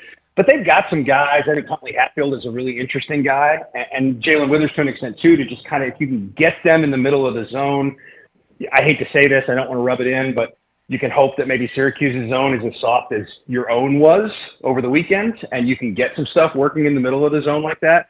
And then if you make some shots and you can kind of get L going, I think there's always a chance. This isn't a very good Syracuse team. They are playing much better. But they're not a great team, and if you can make some shots and hurt them in that zone, you know you're not taking them out of it. They basically play it all the time. But if you can make it a game where they've got to keep up a little bit offensively, I think you have a chance, especially on your home court, to beat them. But the odds are against them. The Vegas line and Ken Palmer against them, and I think that's reasonable. But is it a game they have a chance to win? As opposed to some of the others, yeah, I think it is. Hey, we'll take it. He's Brett Dawson.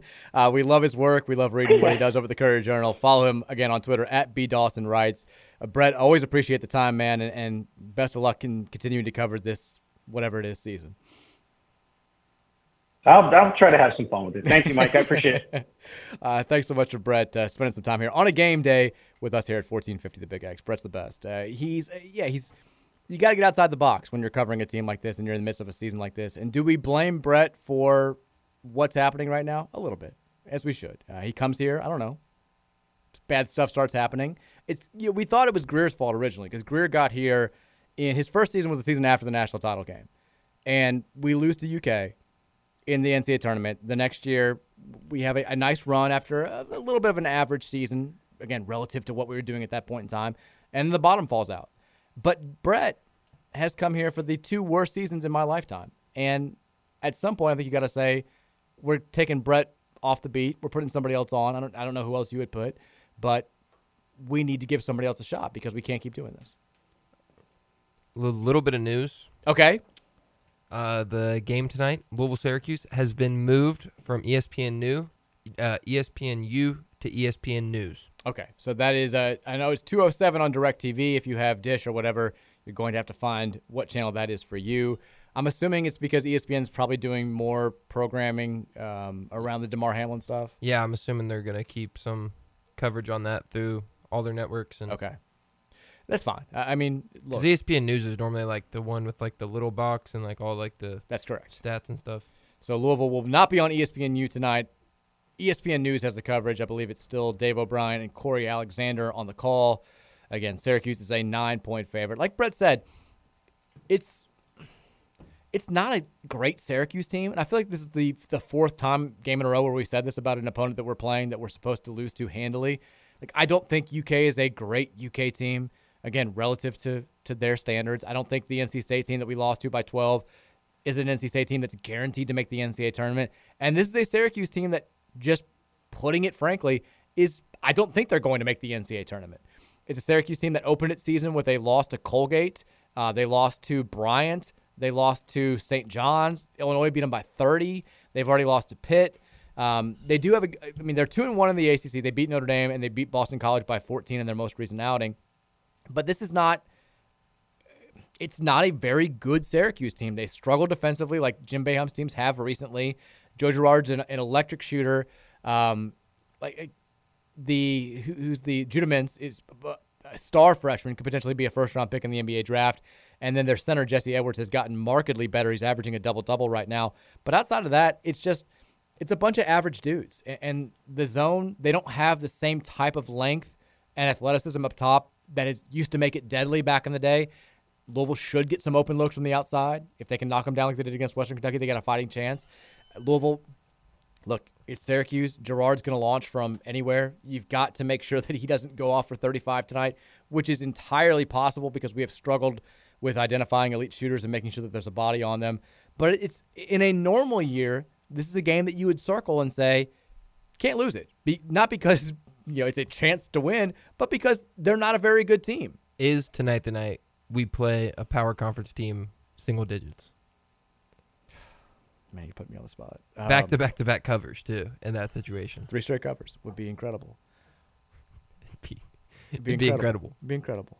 We have not, as successful as we had been against Syracuse when Rick Pitino was here, because that was the thing, Calipari owned Patino. Patino owned Jim Boeheim. Patino, I think, won 10 out of 11 against him at some point.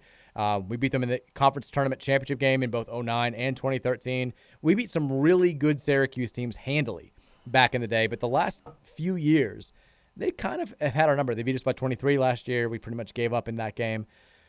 I don't trust us to handle a 2-3 zone effectively. I don't know if our 2-3 offense is going to be great. I'm probably, and I know I'm spoiling the end of show prediction here. I'm not going to predict that we keep this thing within single digits. I'm not. And it's sad because Syracuse is not very good. There's nothing that says that they should beat a team from Louisville, even a bad Louisville team, by double digits, but here I am. Syracuse, by the way, if you're wondering what they do well, what they don't do well, I mean, their biggest weakness, and this is part of the reason why I don't have a great feeling about tonight's game, their biggest weakness is rebounding. They've got Edwards is a great rebounder. They give up a ton of second chance points on offensive rebounds, though, and we don't rebound well at all. Like we don't, for whatever reason, we don't send guys to crash the glass. We don't, coaches always say, use every shot attempt as if it's a pass, as if it's a potential assist. If he misses it, come down with it. It's the easiest 2 points you'll get. Rebound right around the rim, go up, dunk it, boom, 2 points. You're great. We don't have that mentality at all. None of our big guys have that mentality. I mean, Jalen Withers, Brett was talking about Sidney Curry kind of disappearing in the UK game. Jalen Withers also was just a non-factor in that game. And there's no opponent where those two guys should have just a ghost role. And they didn't do anything. I thought Huntley Hatfield played well. He did what he could. But when you don't have any front court help from the other two big guys who are getting major minutes, there's only so much you can do. Withers should be crashing every shot, both ends. He should be a guy who should be getting you around 10 rebounds a game, and that's just not even coming close to happening right now. So I don't like our chances of taking advantage of them there. They also force a decent amount of turnovers. We don't need teams that are good at forcing turnovers to turn it over 19 times a game. So that's also a little bit concerning. They shoot it well enough from three, especially their elite shooters, that if they get wide open looks, they're going to knock them down. We have struggled to identify shooters this entire season. It's not a great Syracuse team, but I don't like the way that they match up with us. Granted, we don't match up well with anybody right now, but this one especially, I don't feel overly confident about. We're going to take a break. When we come back, hour number 3 is on the way. We'll get back to you guys on the text line. We'll also share some other thoughts on Cardinal basketball and a couple of football notes to get to. We'll try to shift the conversation a little bit. It's the Mike Rutherford Show. It rolls on next here on 1450 and 96.1 The Big X.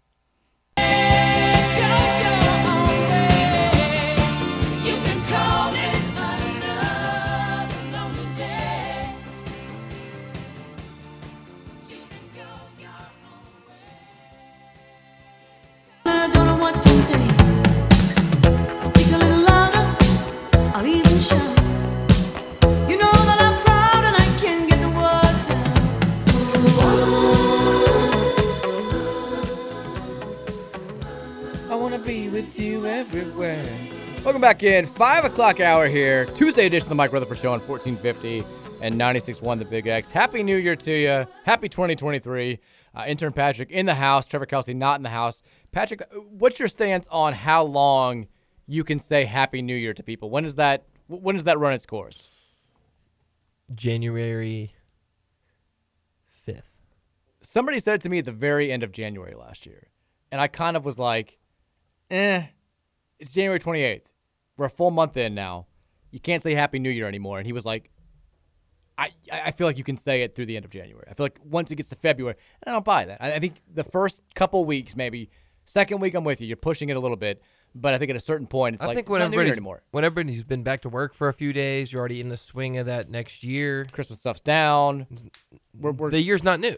We're going. We're firing now. We're good to go. The year's not new. Stop saying Happy New Year. But for right now, she's like, oh, we have basketball game tonight. And I was like, I got to write about it a little bit. She's like, I think I can write the preview for you at this point. I can't remember exactly what she said, but it was like, we lost. We suck. It wasn't close. LLS did kind of good. There you go. And I was like, pretty much. That's pretty much more or less what I have to say. But the Cards do take on Syracuse tonight. 7 o'clock tip-off time out there at the KFC Yum Center. And if you missed the news, There's been a change in the television coverage. ESPNU was scheduled to cover the game. That game will now be on ESPN.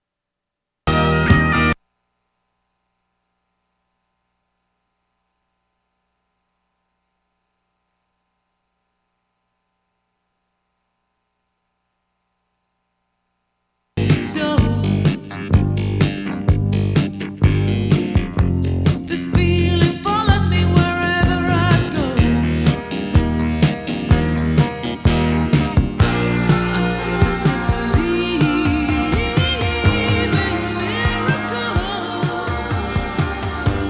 All right, final segment here of the back to school episode of the Mike Rutherford Show here on 1450 and 96.1 The Big X. If you've got financial goals to meet for the new year, maybe you put that on your resolutions list.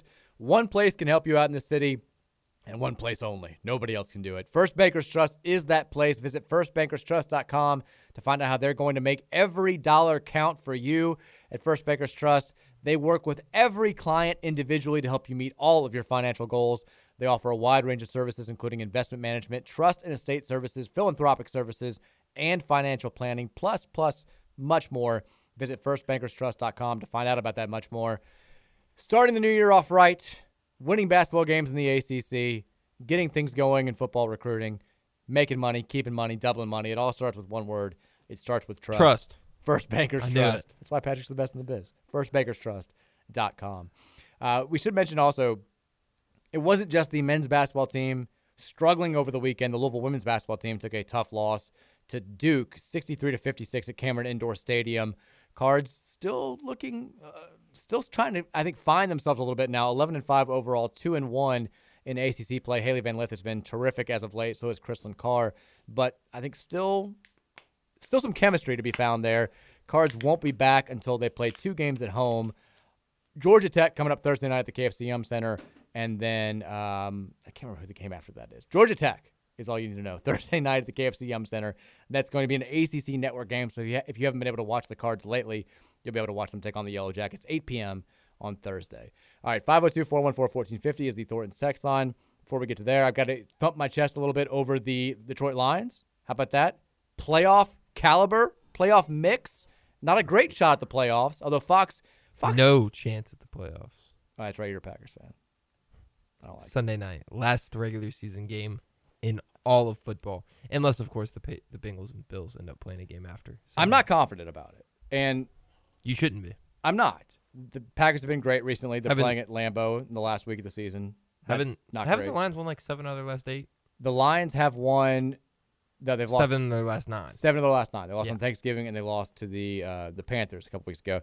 The problem though is the Packers are winning; they get in.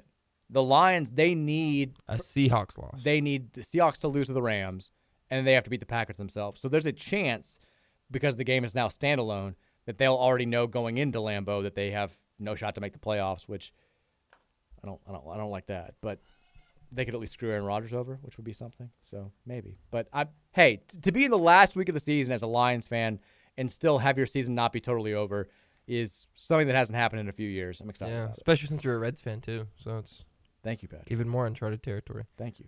I appreciate it. Jair Alexander is the man. The man. He is the man. He'll be on Amon-Ra St. Brown. Yeah. After shutting down Justin Jefferson last weekend. 1 catch for 15 yards. Gritted in his face. Wore a big hat after the game. The one time I need the damn Fraud Kings to do something good, they could not have let me down harder. The Fraud Kings and the Jets both just sucked. I needed one win from just one of them. Couldn't happen. 502-414-1450. We got about 20 minutes left here. Get your thoughts in on tonight's game or anything that's been on your mind. We'll end it. We'll make some predictions about tonight's game against Syracuse. Texter says, are we going to mention that Calipari didn't let up on KP at all? He left Oscar until the end. It doesn't hurt my feelings, but what a friend you have there, KP. I was shocked that Sheboy's still in. They're up 27 in the final minutes. And all I could think of the entire time was, he's one bad step away from this being a disaster for Calipari. It's like he's taken care of business. He's avoided the potential just doomsday loss to the worst Louisville team that he's ever had to face. The fan base already is upset with him. If you lose that game, clearly people are going to be pissed. If you come within single digits of losing that game, people are going to be furious. You've avoided that. But if you lose your player of the year to an injury because he's in the meaningless final seconds of a blowout win over Louisville, it's almost worse than losing the game itself. I was shocked that he had him in the game, and I don't know if UK shows have talked about it at all, or if they've just kind of glossed over it, but it seemed just like he hit all the starters out there. It was a dumb thing. It's not like Oscar's never gotten injured. He missed the first few games of the year. He's probably not even all the way back. And if you lose Sheboy, there goes any shot you had of making a dramatic run in March and going to a Final Four or winning a national title. Like, it just, I was stunned. I was like, am I seeing things out there? Because, look, does it really matter if you beat Louisville by 23 or 27? Just get him out of the game. He wanted that cover. What are you doing? Texter says, if we can get a top transfer with a cloud over our head, we should with no cloud. Was there a cloud when we got Carlik? Was there already a cloud? Well, we got Brandon Huntley-Hatfield this year. I think that's the reference. But there's been a cloud over our head for 5 years, up until the last 2 months. Big cloud. And it was there when you got Carlik Jones. The thing is, like, we don't even – I mentioned Carlik Jones and Damian Lee. We don't even need those guys. Like, a Kristen Cunningham, a Fresh Kimball, hell, a Quan Four would have helped this year's team dramatically. Ellis needs a backcourt mate. He needs a running mate. He's out there doing it all by himself. We don't, and people were saying Mike James can play the guard, Kamari Lance can play the guard. They have to. It's very clear that they're not natural twos, and they're not helping Ellis significant when it comes to ball handling. We have no other ball handlers, and he has to play 40 minutes because when he comes out, whoever's trying to run the point, whoever's trying to be the primary ball handler, is getting picked. Like, he has to do it all, and if we just had one other capable guard, I think it would change this team dramatically. And when I say dramatically, I don't mean we'd have a winning record, but we'd be much better, and we'd be, I think, a lot easier to watch. And we didn't do that. And I don't like it didn't have to be Tyrese Hunter. It didn't have to be Malachi Smith. It could have been a whatever guy who's averaging 6 points at Michigan State this year. We needed that player, and we didn't get him. And we need a lot more of them for next season. I'll tell you that much right now. Texas says Louisville fans are the ones that should be begging for an expanded NCAA tournament. It's the only way we'll get in. Well, they're not expanding it by that much this year. So if they did, if they expand it to 350, if everybody gets in, we'd have a shot. We'd be on the bubble right now. What do they want? They want like 25% of D1 teams in it or something. They're going to try to. They won't double it. I think they want to get to what, like 90? I think to make it 25% of D1 teams. Just leave good things alone. But TJ on Twitter brought up a good point. If the NIT counts towards that 90% number, which is owned by the NCAA, yes, you're already at that 25%. You're over 25%. You're at like, aren't they at 168 plus 32 teams make the NIT. 68 plus 32. Yeah, so 104. Well, 100. Math, the strong suit of the Rutherford Show strikes again. I don't. It's all greed. It's all money. Could you make more money with an expanded tournament? Yes, but at some point, you're making it is a $1 billion revenue producing event for the NCAA, and at some point, I say this knowing full well that it's a ridiculous statement. At some point, the satisfaction of the fans and the players and the coaches should be taken into account. And I know some coaches are probably the wrong people to include in that, because a lot of coaches want the expanded playoff tournament because it'll save their jobs. You can say, I'm an NCAA tournament coach in 7 of the last 8 years, when maybe you would have missed 2 of those if the tournament had still been 68 teams. But the fans overwhelmingly don't want this changed. And like, we're the reason why the TV numbers are so high. We're the reasons why March Madness has become a staple of Americana. Like, just leave it alone. 64 was perfect. We're willing to accept 68. It gives us a couple of games on the 2 nights before the first round. That's fine. A full extra round would just water down what is a almost perfect postseason. Anytime where it's like there's going to be buys, I don't like that at all. I don't either. Even though like 4 teams technically. Well, 8 teams. Yeah, 4 games. 8 teams really like get an anti-bye almost, but who cares? It's silly. I hate that it might happen. I thought we avoided it when it came up during the last helping of suggestions. And I mean, the way that it was avoided was they made that deal with TBS with Turner that the Final Four every other year would be on either TBS or TNT, because that, you know, it's never going to be as highly rated as it was on CBS. But for Turner, it allows them to say TBS had a program that pulled in this many viewers on this year. It's a huge deal for their advertising. So that was the only reason why we were able to avoid expansion the last go round, was they made that deal. I was hoping it would last for decades. And it looks like it's only going to last probably 8 years, but hopefully they can find some other way to shoot that down. I think 12 might be too much for the college football. I mean, for the college football playoff. I think 8 was a good number, but 12's all right. I'll accept 12. Texas says, imagine being relieved losing to 64 East by only 23. Well, that's where we are. That's where some people are. Texas put J.J. Traynor in the middle of the zone. I thought J.J. did some good things on Saturday. He did some good things. He did a few good things. Texas F the cloud. The defending national champions have the same cloud as us. Oh, I'm not saying it's a valid excuse. I think that does it justify some of the struggles? Sure.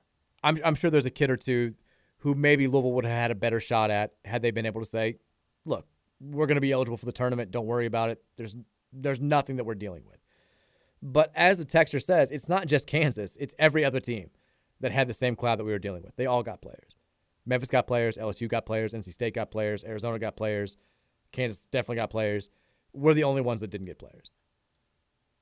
Was our situation a little bit different? Sure. But the big thing was the same. Kansas couldn't guarantee to a kid transferring last spring that they were going to be eligible for the 2023 NCAA tournament. LSU sure as hell couldn't. NC State couldn't even at that point. Memphis couldn't. They all still got guys. We didn't. Texas says Jay Wright had a lot of we's and R's during that game. I'm just saying, Steve Harvey give. It felt like it felt like a tease. Just having Jay Wright there, having him be so complimentary to Louisville, having him bro hug Josh Hurd. It felt like something. Texas, I just looked up Patrick's TJ Walker, the Card Stalker Twitter account, and just saw the bio that said, I stalked the cards, and I was laughing so hard. My wife didn't think it was as funny. I do like the account. I rarely use it, too. It's like, there's like a couple tweets on there, and sometimes, and like anytime I'm like, I don't know, anytime I have to like tweet it like, or like wondering if somebody else has like the same issue with like a glitch in a video game or something, I'll use that account too, just so it's not for my personal account and people that follow me don't see it. If there's something wrong with Madden, I'll be like, hey, anybody else have this issue? Well, I'll now tweet they it all on know. like a Madden account. Now everybody knows. Texas, I wore the same clothes from the Big East tournament through the Final Four in 2012 in public. Now I have a hard time watching the game or an episode of Bluey with my daughter. I did the exact same thing in 2012. I wore, it was a horrible outfit. I wore I think it was a Big East 2009 championship t-shirt. I wore it like under a long sleeve shirt with jeans and like brown shoes for the first game that we played in the Big East tournament against Seton Hall. And then I wore that outfit the entire Big East tournament. And then I wore it the first 4 rounds of the NCAA tournament. Then we went to New Orleans for the Final Four where it was scorching hot. I wore that same outfit to the Final Four because I couldn't change. I'm like marching to the Superdome in these damn brown boots or whatever, like jeans in scorching hot weather and a long sleeve shirt under a short sleeve shirt. I looked ridiculous, but you got to do what you got to do. I wore the same shirt for every game of the 2013 run, and then I retired it. It's still in my third drawer of my dresser. I'll never touch it. We had a retirement ceremony. No idea what I wore to for any of those games. You were young. You were like I watched 7. a few of them. I was like 6 and 7. You were a child. I was at the 2013 games. But these are the same people that were doing this insanity 10 years ago are now saying, like, I don't even know, like, I'm not watching the games. It's unbelievable how quickly things changed. And hopefully it's a sign that things can change back just as quickly to the positive side whenever we get it going. Everything changed negatively for me by the time I was like old enough to pay a lot of attention. That's when it went downhill. I feel very sorry for you. Like there were a few flashes. Like I was with friends in my basement when we beat Duke at Cameron Indoor and Malik Williams dunked on him. That's most fun I've had watching a Louisville basketball game since I became old enough to actually like be aware of the program as a whole and not just like, oh, cards are on TV. That just made me really depressed. It made me sad because I remember finding out when I really got into Louisville basketball in like the early 90s, mid 90s, when I'm like 9, 10, 11, 12.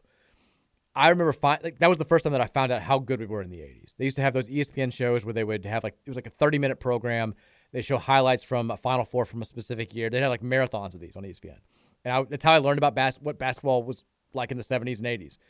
And I remember like one day going to my dad and being like, I didn't realize we won national titles before. I didn't realize we were in the Final Four every bleeping year in the 1980s. And my dad let me know, like, this is it wasn't always like this. Like the teams that I was following in the 90s, we were better back in the day.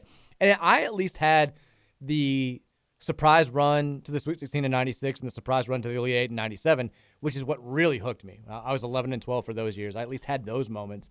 And then we didn't win another game in the NCAA tournament until I was a senior in high school. And I thought I had it bad. Yeah. Like missing out on the 80s when my brothers and my dad got to celebrate that. I definitely feel bad for kids in your situation. I like through like middle school and high school, there was one time, I think there's one time where in school, I'm like the teachers putting on the projector an NCAA tournament game and Louisville's playing. I think my 8th grade year, Louisville, Minnesota was the only time that's happened through my middle school and high school career. Texture says, texting about glitches from a burner account, Patrick. So does the Bring Brom Home guy. The hype continues. The speculation continues. He said he's a male grad. If I was even trying to throw people off my scent, I wouldn't say I'm a male grad. It's like the worst insult possible. What are we talking about here? We got to find out who this guy is. Texas, are you saying that having Jay there felt right? Oh, come on. Come on. Am I right?